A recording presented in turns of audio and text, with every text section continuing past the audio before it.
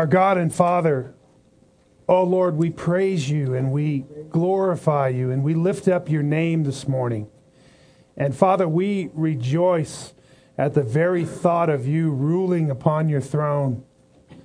Oh God, the earth is but your footstool, and your mighty right hand holds the scepter of your rule. And nothing happens on this earth apart from your sovereign will. And Lord, we do rejoice at the thought that you are bringing this world to an expected end, one that you have planned and purposed for your glory and for our joy. And so, Lord, we continue to look eagerly for that day when evil will be no more, and our Lord Jesus Christ will come and rule and reign visibly, personally, and bodily upon his throne, even on the earth. And Lord, we want to thank you for the great favor that you have bestowed upon us because of our Lord Jesus and his blood shed upon the tree. O Lord, that you have sufficiently paid the debt of our sins, and you have imputed to us the perfect, righteous life of Jesus, who fulfilled your entire law with every preceptive requirement that was in it.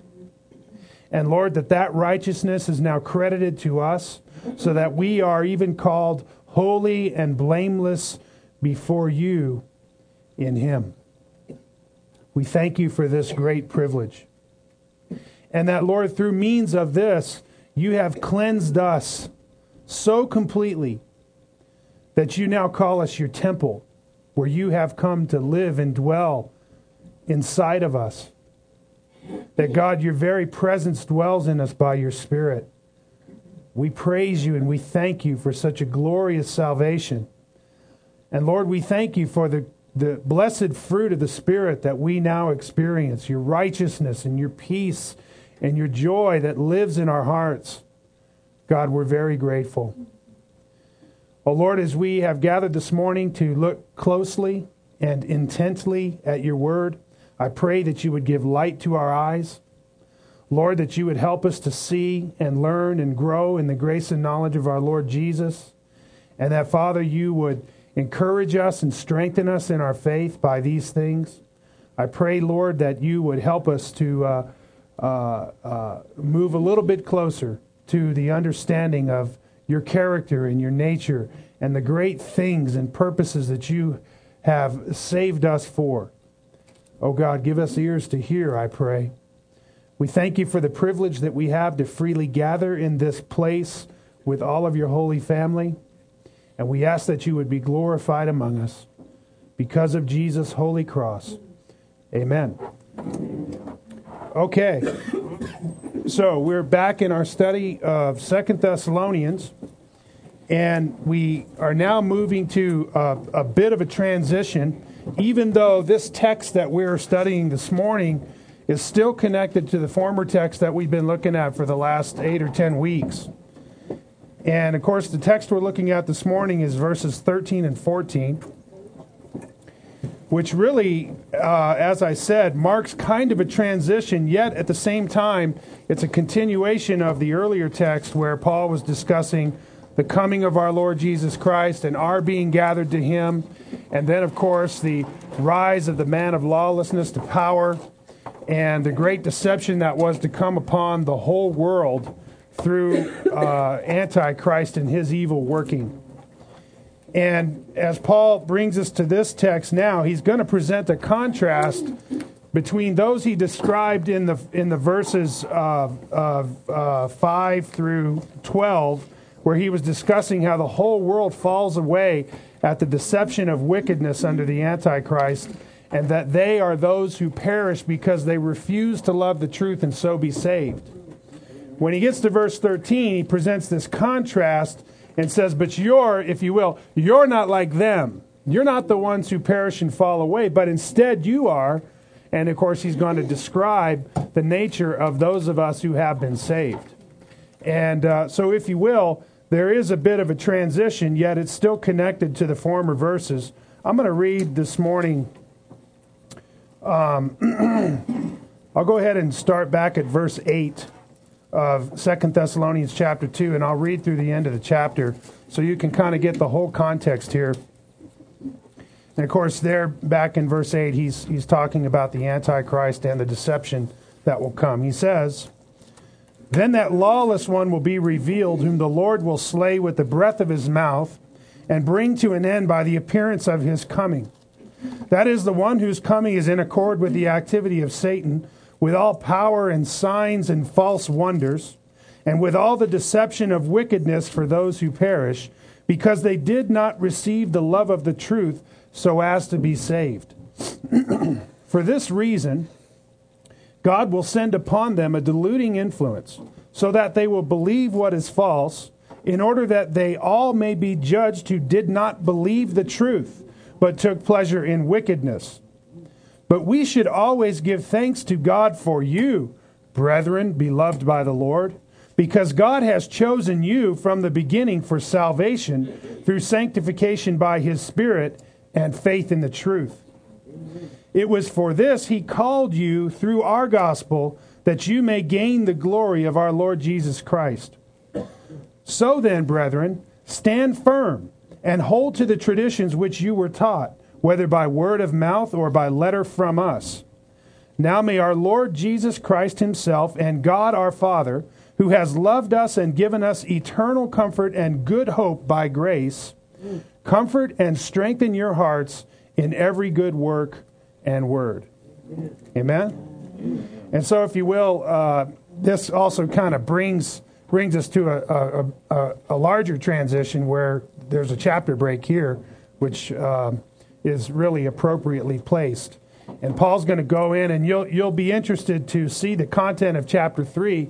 There's a lot of practical exhortations in that chapter just for corporate church life, including the idea or the concept of church discipline. This is really one of the definitive places in the Pauline corpus where church discipline is dealt with and talked about. But more than that, just a lot of good practical exhortations for how we as Christians live corporately together in the church. So, if you will, that brings us to verse 13. And as I stated, Paul is making this transition. And there he says, "But we should always give thanks to God for you, brethren beloved by the Lord." Even though there is a transition here in Paul's focus from the previous section, he nevertheless presents a powerful contrast between those whom God has chosen to save and those who perish because they did not receive the love of the truth so as to be saved. Of course, I'm reading from the notes at the top of page 101. Paul now seeks to reassure the Thessalonians that they will not come under the judgment of God or be swept away by deception under the influence of the man of lawlessness, but rather they have been chosen by God from the beginning for salvation. Notice here Paul ascribes the surety of these things to God when he states, "We should always give thanks to God for you, brethren, beloved by the Lord," showing God to be the author of their salvation by his sovereign electing grace, because they are the objects of his love. You see, Paul doesn't talk about election when it comes to those who perish, because they haven't been elected by God. Instead, the contrast is they perish, they fall away, they are deceived by the Antichrist. And they are the ones who take pleasure in wickedness, in contrast to those of us who are being saved by the sanctification by the Spirit. And if you will, this language in verses 13 and 14 describing our salvation is a huge contrast to those that he has described who are going to fall away in the deception under Antichrist. And if you will, here it is in the black and white. The difference between a Christian and a non-Christian. The difference between somebody who's been born again by the Spirit of God and who loves God, right? Because they have been sovereignly elected by God for salvation. And if you will, that is in contrast to those who are in the world, who are swept away in the deception under Antichrist because they refuse to believe the truth. And because they refuse to love the truth, Paul says. Okay? And so, if you will, there's this great contrast. Having spent several weeks talking about that deception under Antichrist, now we're looking at the glory of those of us who have been saved. And moreover, Paul has these phenomenal expressions of our salvation and what it is. And he uses these salvific words to describe what has happened to those of us who have been chosen by God. And it's interesting that he would point to election being the actual mark, or if you will, the basis of what it is that we stand in as those who don't perish, as those who do believe the truth. And he ascribes, of course, in election that to God. He's ascribing our salvation to God. And this is why he says, we give thanks always to God for you, brethren. And then, of course, he calls us beloved by the Lord, showing that we are the objects of his love. Listen, God has freely chosen these Thessalonians who are beloved by the Lord, which he brings up again in verse 16. And for this, Paul says, we should always give thanks to God. And you see what he's doing? He's saying, you Thessalonians are not going to be swept away with those who perish because they refuse to love the truth and so be saved, and with those who take pleasure in wickedness. Why? Because you've been chosen by God from the beginning, right? And to this we are thanking God. Why? Because that election is God's work. Because the glory of that salvation is being ascribed to God and not to man. This is why Paul says we thank God. And of course, he describes the Thessalonians as being those who are beloved by God. See here that salvation belongs to the Lord, and man is not to receive the glory for it, nor for the wise choice he made in coming to it. But thanksgiving is always to be ascribed to God. I mean, we don't walk around patting Christians on the back, do we? Saying, oh, what a wise choice you made when you came to Christ. Aren't you so smart? We don't talk like that, do we? How come? Because we ascribe the glory of salvation to God. And the reason why you are saved and they are not is because God has chosen you to be saved. That's a humbling thought. Isn't the old adage, but for the grace of God, there go I? Is it because you were so much smarter than your neighbor who is perishing in his sin that you're saved? Is it because of your wise and discerning heart that you were able to understand and lay hold of the truth that you were separated by God because of your sin, and that Christ was the provision for that sin, and that you ought to believe the truth and so be saved? Was it because of some wisdom that was inherent in you? Are you wiser than your neighbor who has rejected Christ? No. What happened was God came along and sovereignly regenerated you by his Spirit. And he put his nature in you, and he showed you the desperate need that you had for salvation, and he revealed to you that Christ was the provision for that salvation. And he gave you the gift of faith, which you employed to believe. That's what Ephesians 2:8-9 says. For by grace we have been saved through faith, and this is not of yourselves, it is the gift of God, right? Lest anyone should boast about how wise they are or smart they are, right? We don't boast in that. We boast in God's love for us. Amen? And we do that in a very humble way because we realize how depraved and desperately in need of salvation we are. Amen? And that's why you never see the Scripture coming along and patting man on the back for being so wise and discerning. On the contrary, we were foolish. Our foolish hearts were darkened. Amen? But God, who is rich in mercy, right, saved us and made us alive together with Christ, Ephesians 2:5, right? He came along and regenerated us. He quickened us from that dead state. It was like Jesus raising Lazarus from the dead. God powerfully spoke with the gospel into our heart and life and raised us from our dead state, showing us the need for salvation. You see, salvation is a revelatory work that God does in our hearts and minds. He turns on the light of the gospel. He turns on the light of Christ. And that's how come you keep beating your head against the wall with that person you keep trying to witness to, and they just can't get it. For all the tea in China, they can't get it. So what do? Well, you go to praying. And when you go to praying for somebody's salvation, what are you praying for? You're praying for God to regenerate their heart. You're praying for God to turn on the light. And you and I both know until God turns on the light, they ain't going to see. Amen? And when we think like that and when we pray like that, we ascribe salvation to God. And that's what we mean when we say salvation belongs to the Lord. Jesus says that He reveals Himself to those whom He wills. Matthew 11:27. You want somebody to be saved, you bang on the door of heaven. Because you sure ain't going to convince them by earthly means. Amen? God certainly uses the gospel and He uses the Word of God in order to call the elect out of darkness. Right? That's one of the means He uses.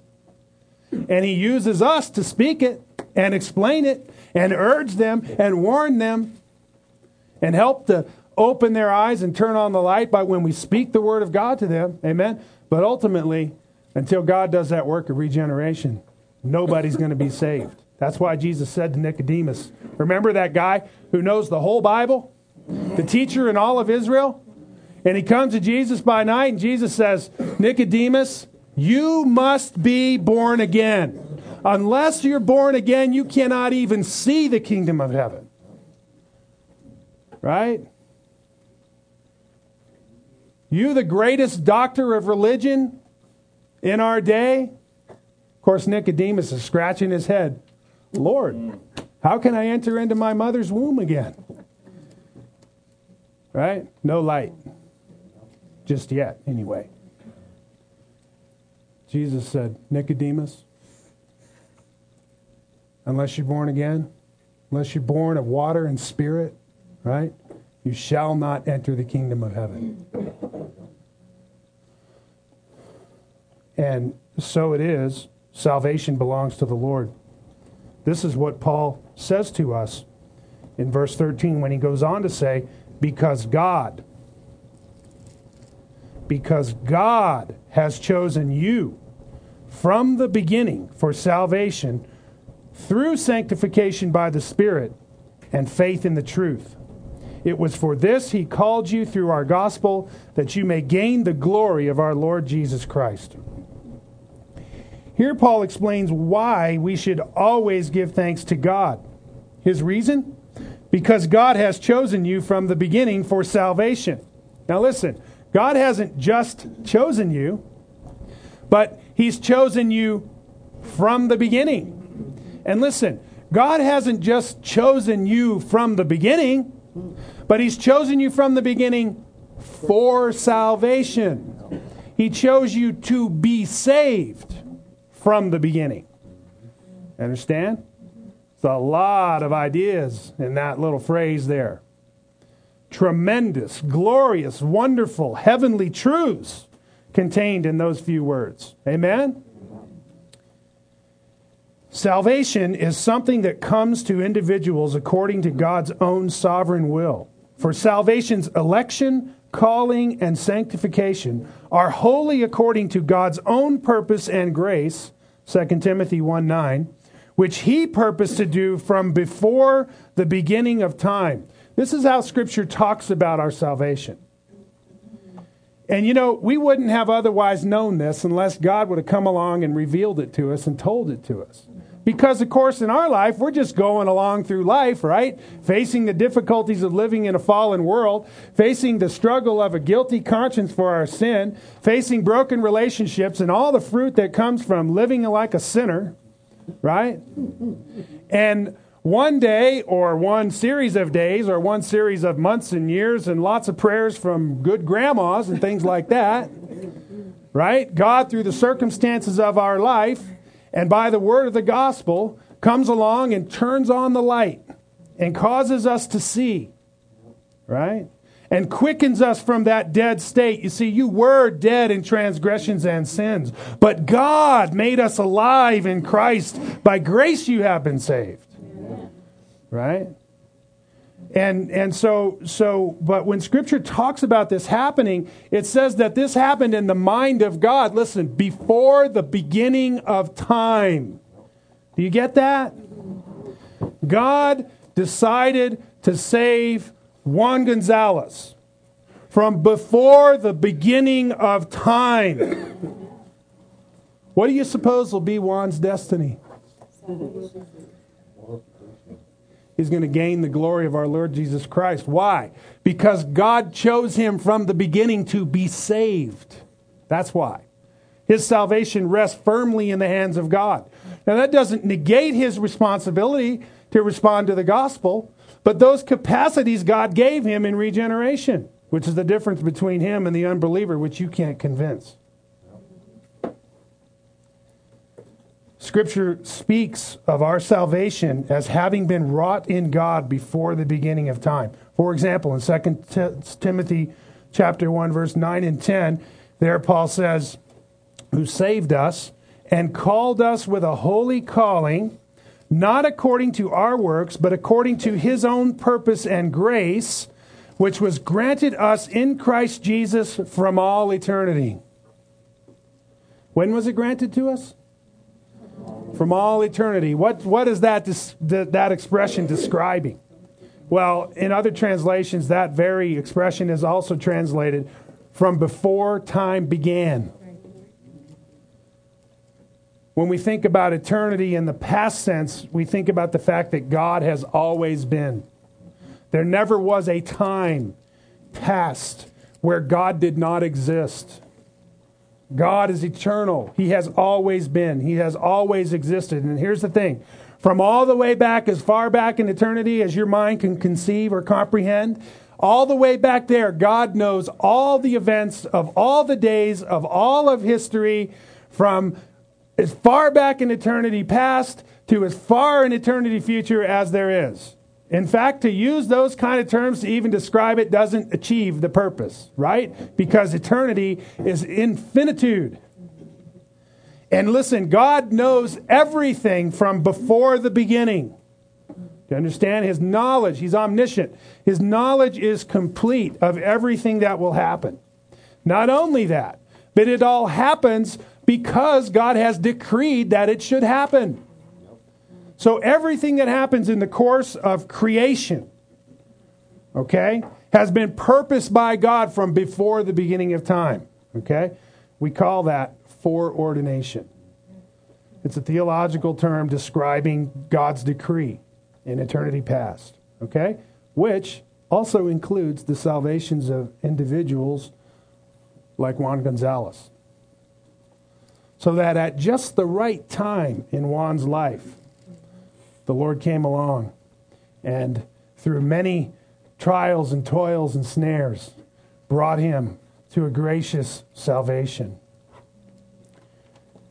Or in Ephesians chapter 1, verses 4 through 6, Paul writes there and he says, just as he chose us in him before the foundation of the world, that we should be holy and blameless before him.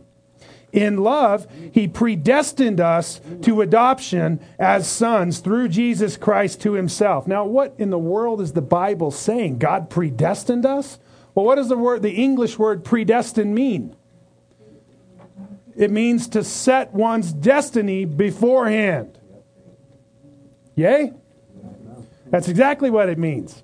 And this is exactly what God did for Juan in eternity past. He decided, I'm going to set my electing sovereign grace on Juan. And at the appointed time, I'm going to save him. And it will be from that point forward that he will serve me and he will love me, and I will move his heart to walk in all my ways and to fear me. And I will bring him safely into my kingdom forever, where he shall live with me and I shall dwell among him, and he shall be my son and I shall be his God. That's what went on in the mind of God before time began concerning Juan Gonzalez. You understand? This is how Scripture describes our salvation. And it says there in verse 5 that this is according to the kind intention of his will. Now, did Juan do anything to earn such favor from God? No. Not only did he not earn God's favor, but he did what? He stuck his fist up in the face of God for many years. Right? And he said, I will not have you to rule over me, God. I'm going to do my own thing, which is what we do every time we sin. And that's why the Bible calls it grace. Because it's a favor that we didn't earn. It's a favor that we didn't merit. On the contrary, we were at enmity with God. Right? And yet God comes along and snatches Juan out of the fire with a strong arm to save. Amen? And anybody who knows Juan knows he's saved, right? We just look, and what do we see? Sanctification by the Spirit and faith in the truth. Amen?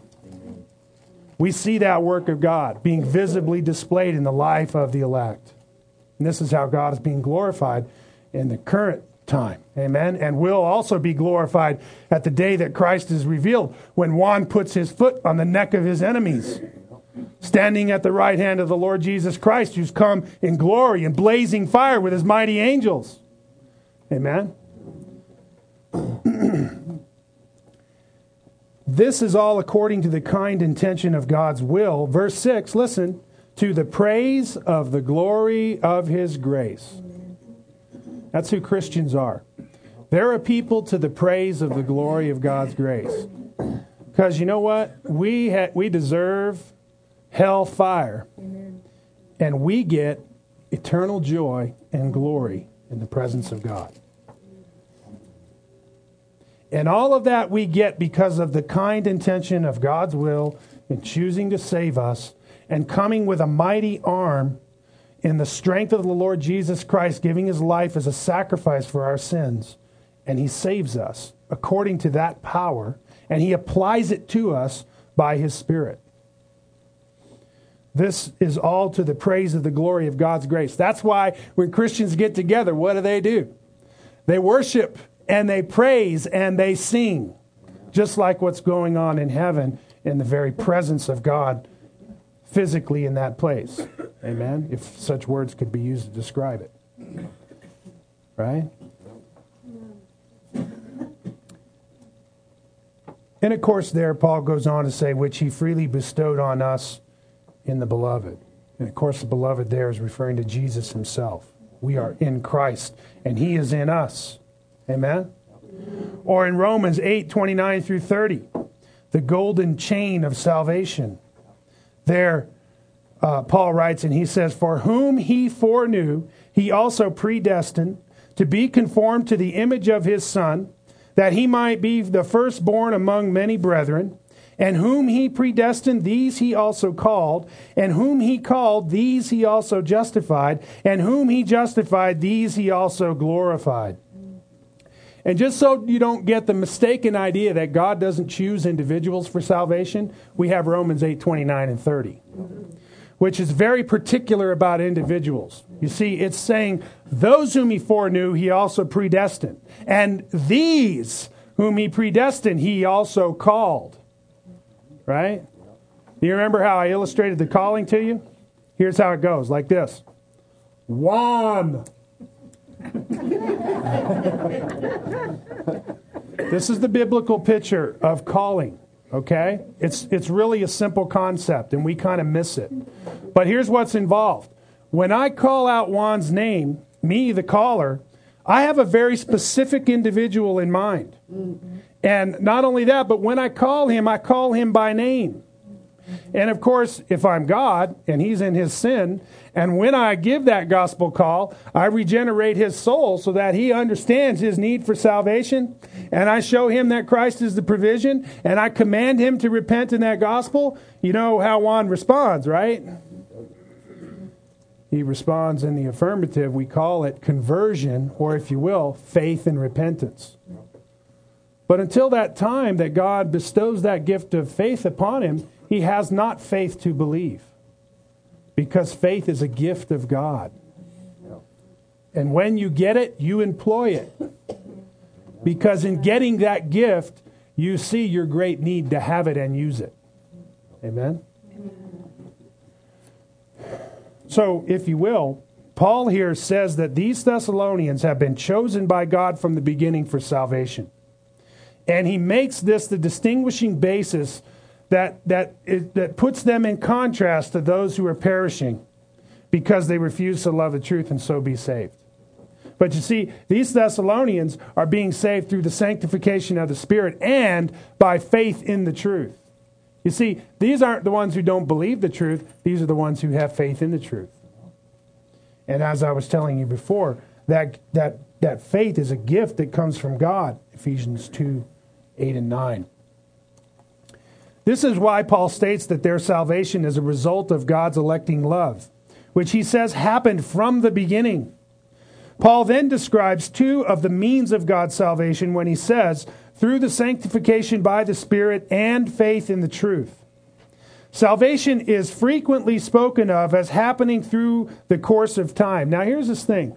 When you start trying to think deeply about the doctrine of salvation, you have to recognize something. That in the New Testament and in the Old Testament, specifically in the New Testament, God is describing salvation in many different contexts and through the writing of many different writers and to recipients in those letters who are facing many different kinds of circumstances in their life. The result is the way that Christian salvation gets expressed in the various contexts of Scripture is very different. But that doesn't change the nature of what salvation is and how it happens. So if you will, you get these different semantical ideas and concepts in different contexts of Scripture which describe what salvation is, and sometimes that causes us confusion. Okay? So that's why, if you will, in a systematic study of the doctrine of salvation, where we gather together what the whole Bible has to say about the doctrine of salvation, and we analyze all those passages in their context for that meaning, and then we bring that together in a synergy to try and understand what salvation is, what its nature is, and how it happens, and those kinds of things. We come to a logical understanding of what it is, even though it's expressed in all these different ways. Okay? With that as a background, let me read this statement to you. Salvation is frequently spoken of as happening through the course of time, past, present, and future, and depending on certain conditions, such as God's election. And then I give you a whole list of scriptures there that talk about God's election. And of course, election in this context is unto salvation. Okay? There's different kinds of election in the Bible. For example, in the Old Testament, God elected Israel, right, for things. God elected certain people to carry out certain tasks. God elected certain kings to be king. He elected certain prophets. Jeremiah, before I formed you in the womb, I knew you and appointed you as a prophet to the nations. Jeremiah was elected to be a prophet to the nations by God before he was born. Right? And so, if you will, but election in this context, we're talking about election unto salvation. There's a list of scriptures there that you can look up. But then also, salvation is spoken of as predestination. And then there are some scriptures there. Or it's also spoken of as a calling from God. Or it's also spoken of in terms of man's response. And so we may read, and the scripture says, well, we're saved because we've been elected, or we're saved because we've been predestined, or we're saved because we've been called by God. Right? But at the same time, it will talk about how we're saved by what? By faith in the truth. By believing the gospel that we heard, right? Or in these various different ways. Man's response of repentance, right? Up, be baptized, right? For the forgiveness of your sins. And repent, right? Repent and wash your sins away, Paul says. Or somebody says there in Acts, I think it's Paul.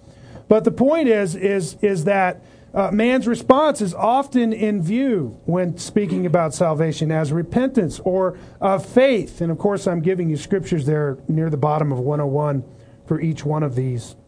Or then also perseverance. Listen, salvation is talked about. Those who possess it are the ones who persevere till the end and so be saved. Right? Perseverance is one of those marks of true saving faith. Listen, every person who's ever saved will persevere to the end. That is a mark of true saving faith. Right?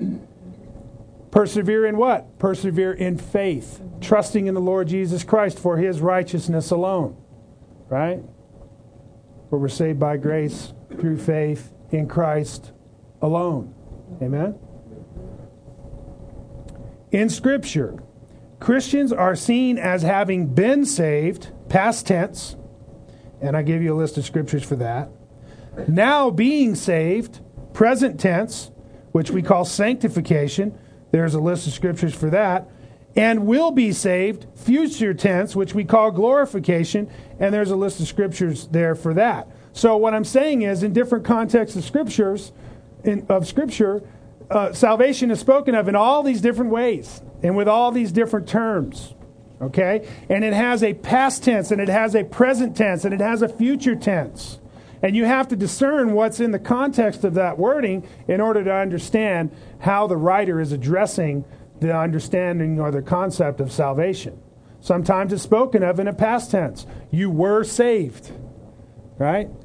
By grace you have been saved. Right? Or at times it's referring to us being saved in the present tense. It'll talk about those of us who are being saved. We're in the process of being saved. If you will, the ongoing process of sanctification is the process of being saved in the course of time. And of course, every person who was saved in the past is currently being saved in the process of sanctification. And then also salvation is talked of in a future tense, and there it's typically using the words glorification, or when Paul says something like, so that you will gain the glory of our Lord Jesus Christ. He's talking about that ultimate day when we're going to partake in the very glory of Christ, visibly and physically. And so our salvation in that sense is spoken of in a future tense, right? And so we have to understand these things about salvation, that in the different contexts of Scripture is spoken about in different ways. So, nevertheless, when we are talking about the doctrine of election, okay, this is something where we kind of have to step out of our little comfort zone here and look at things from God's perspective, who is not bound by time, who is in eternity, and who was in eternity forever before He created the world. Right? And then along came the appointed time, and God said, guess what? I'm going to create time. And in time, I'm going to create matter. And in matter, I'm going to create a heavens and an earth and a man and beasts and birds and bees and trees and clouds and mountains and streams and valleys and oceans. Right? And then I'm going to work a great, massive, unbelievable saga of redemption throughout the courses of the age of the history of mankind.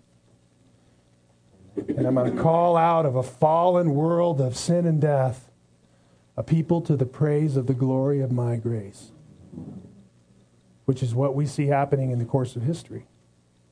And it's all headed for this great end that is in view here in Paul's writing. Therefore, when Paul says that salvation happens through sanctification by the Spirit and faith in the truth, he means to say that these are both ways and means that God uses to save us. They are not the exclusive way or means, nor do they work exclusively apart from each other, but work together to save us.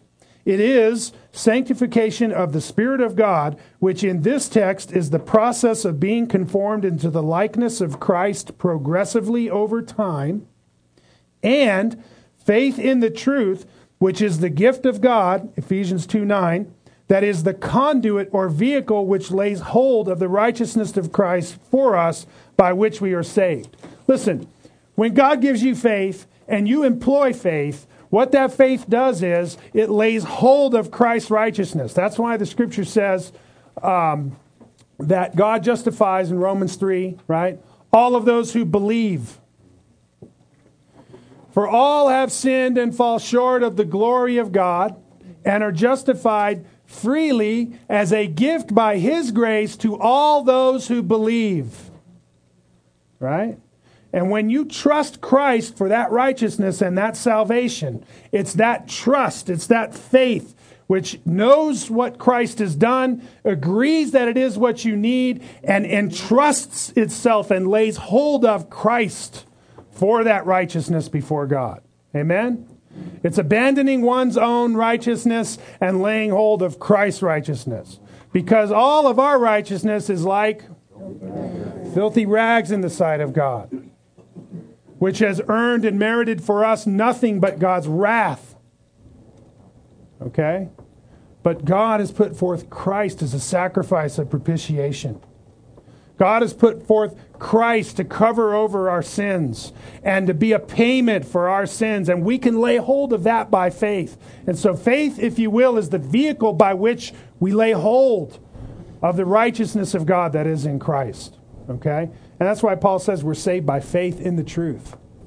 Right?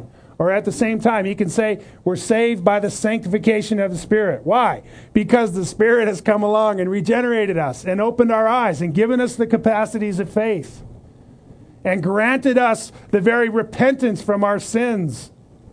For God is at work in us both to will and to do according to His good purpose. Amen? Philippians 2:13. And He's giving us all of this grace and power by which we are being saved. And through this process of sanctification, our salvation is being realized more and more as the days go by. Amen? Are you a little closer to heaven than you were when you first believed?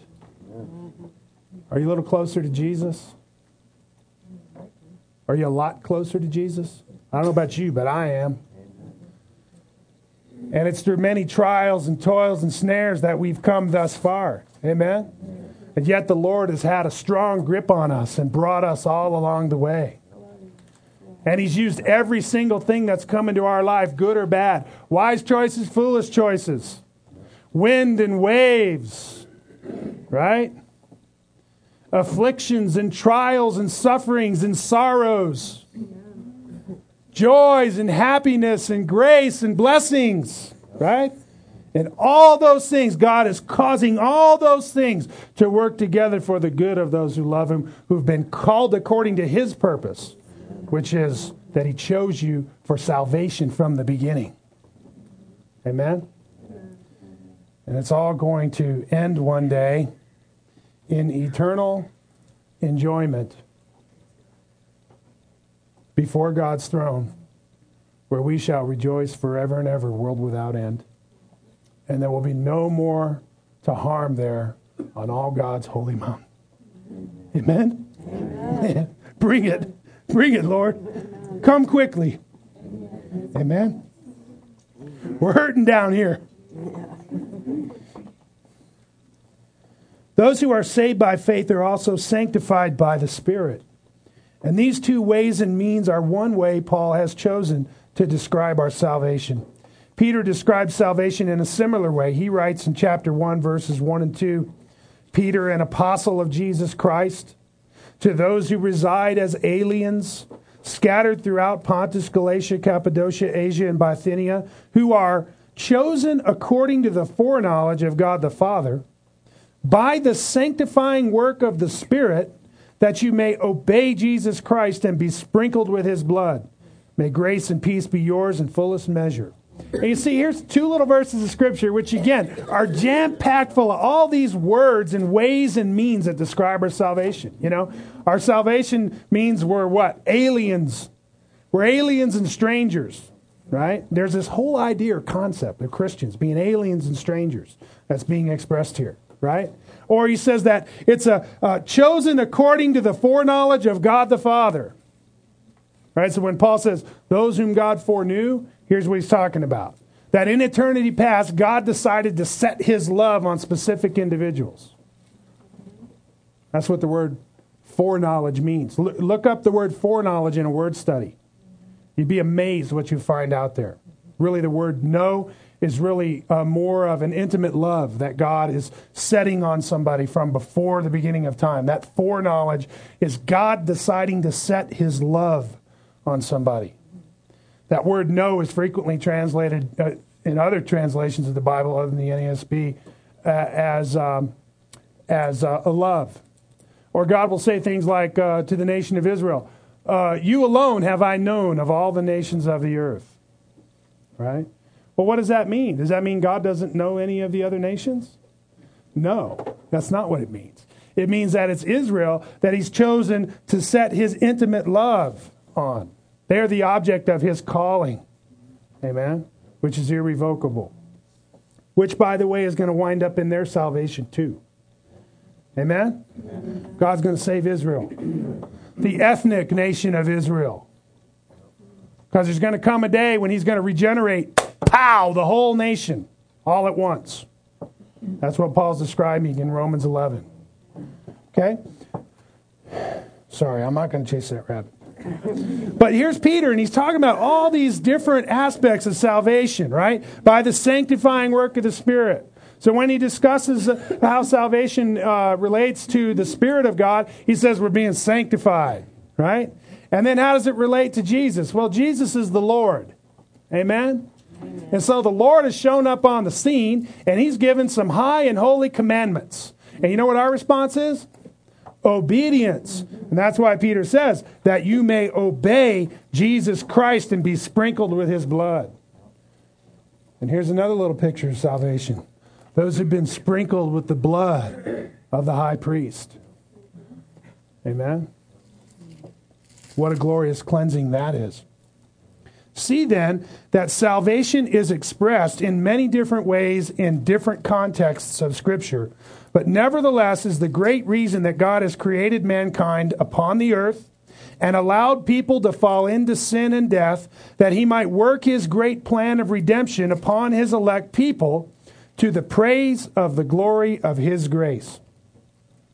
God the Father is the author of salvation, and Jesus is the Savior who carried it out, and he applies it to us by means of his Spirit in regeneration.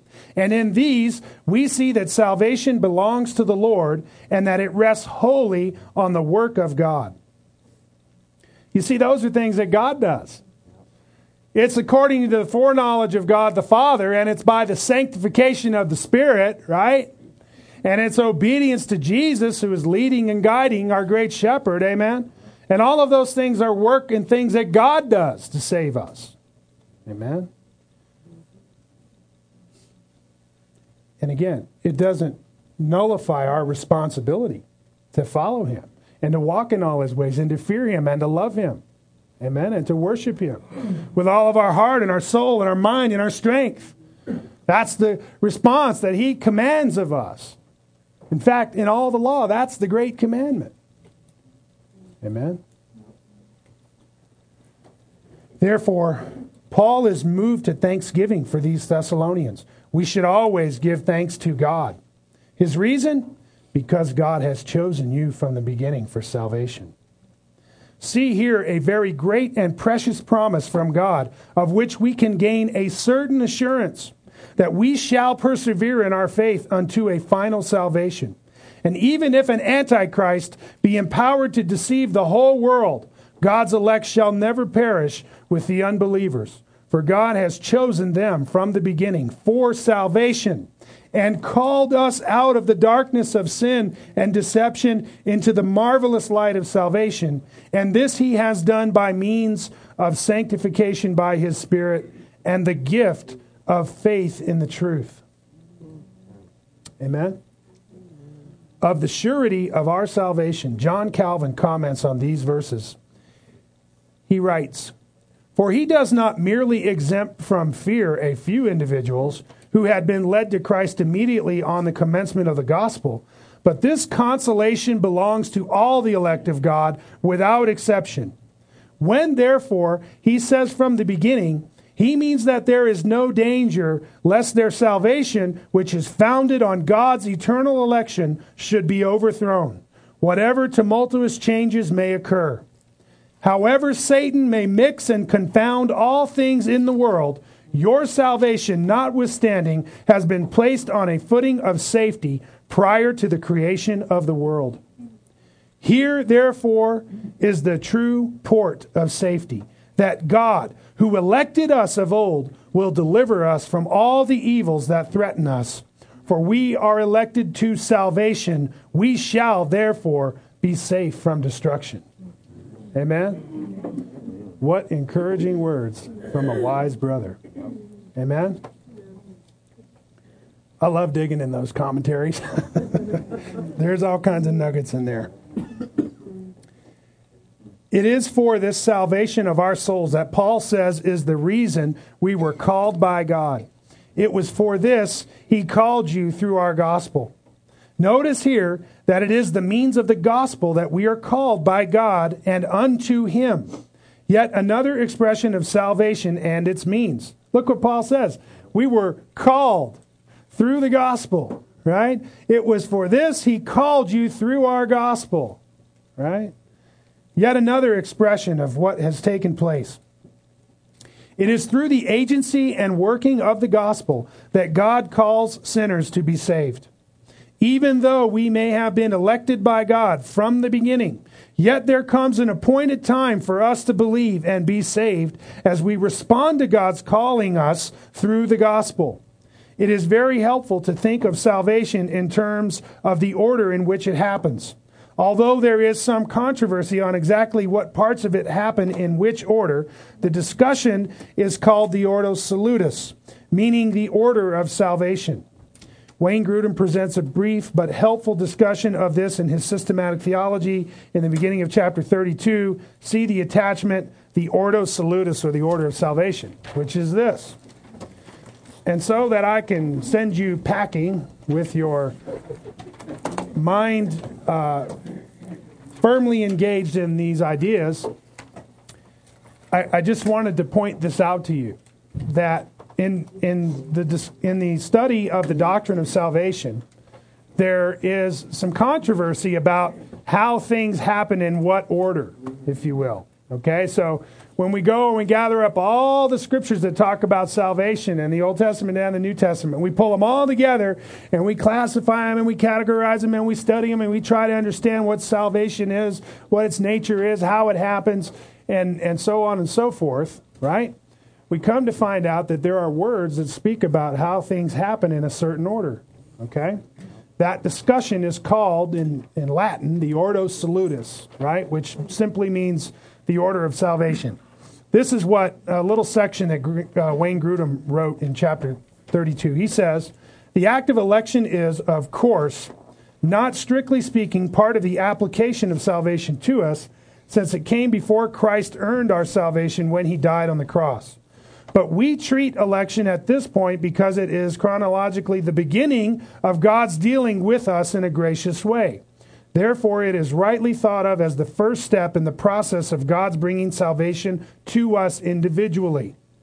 Other steps in God's work of applying salvation to our lives include our hearing the gospel call, or being regenerated by the Holy Spirit, or responding in faith and repentance, or forgiving us and giving us membership in his family, as well as granting us growth in the Christian life and keeping us faithful to himself throughout life. At the end of our life, we die and go into his presence. Then when Christ returns, we receive resurrection bodies, and the process of acquiring salvation is complete. Various theologians have given specific terms to a number of these events and have often listed them in a specific order in which they believe that they occur in our lives. Such a list of events in which God applies salvation to us is called the order of salvation, and is sometimes referred to by a Latin phrase, Ordo Salutis, which simply means order of salvation. Before discussing any of these elements in the application of salvation to our lives, we can give a complete list here of the elements that will be treated in the following chapters. And so, if you will, he gives his rendering of the order of salvation. And there it is, Numbers 1 through 10. First is God's election, God's choice of people to be saved. So in the course of how these things play out, okay, he said 1 comes before 2, and 2 comes before 3, and 3 comes before 4, right? Election is first. Then the gospel call, the proclamation of the message of the gospel. Then regeneration, being born again.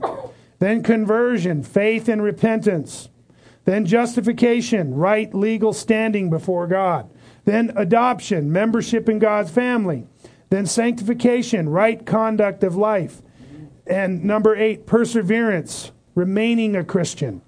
And number 9, death, going to be with the Lord. And number 10, glorification, receiving a resurrection body. We should note here that items 2 through 6 are all part of 7 and are involved in becoming a Christian. Number 7 and 8 work themselves out in this life. Number 9 occurs at the end of this life. And number 10 occurs when Christ returns. So we got your mind kind of chewing on that, but I want to point this out. In these 2 little verses that we looked at this morning, verse 13 and 14, Paul mentions 5 of those different parts of the order of salvation when he's describing our salvation. Very interesting to consider how those things play out in the course of our lives. Amen? Especially when Paul is talking about God electing us from the beginning. Amen? Let's pray. God our Father, Lord, we see these high things that are written in your word. And Lord, at times they are difficult for us to ascend to and to see things from that place where you are in heaven, outside of time. And Lord, I pray for anyone who might be struggling to understand this concept of sovereign grace, sovereign election, that, Lord, you would open their eyes to see what you have said in your word concerning our salvation and its origin. I pray, Father, that the ensuing struggle would be focused on Scripture for answers. Because, Lord, you have spoken to us comprehensively about these things, and you've made it very clear how you have wrought our salvation, when you have wrought our salvation, how it plays out, and how it's applied to us. And you've said so many things to encourage us in our faith. And so, God, I pray that we would, number 1, give you the glory for our salvation.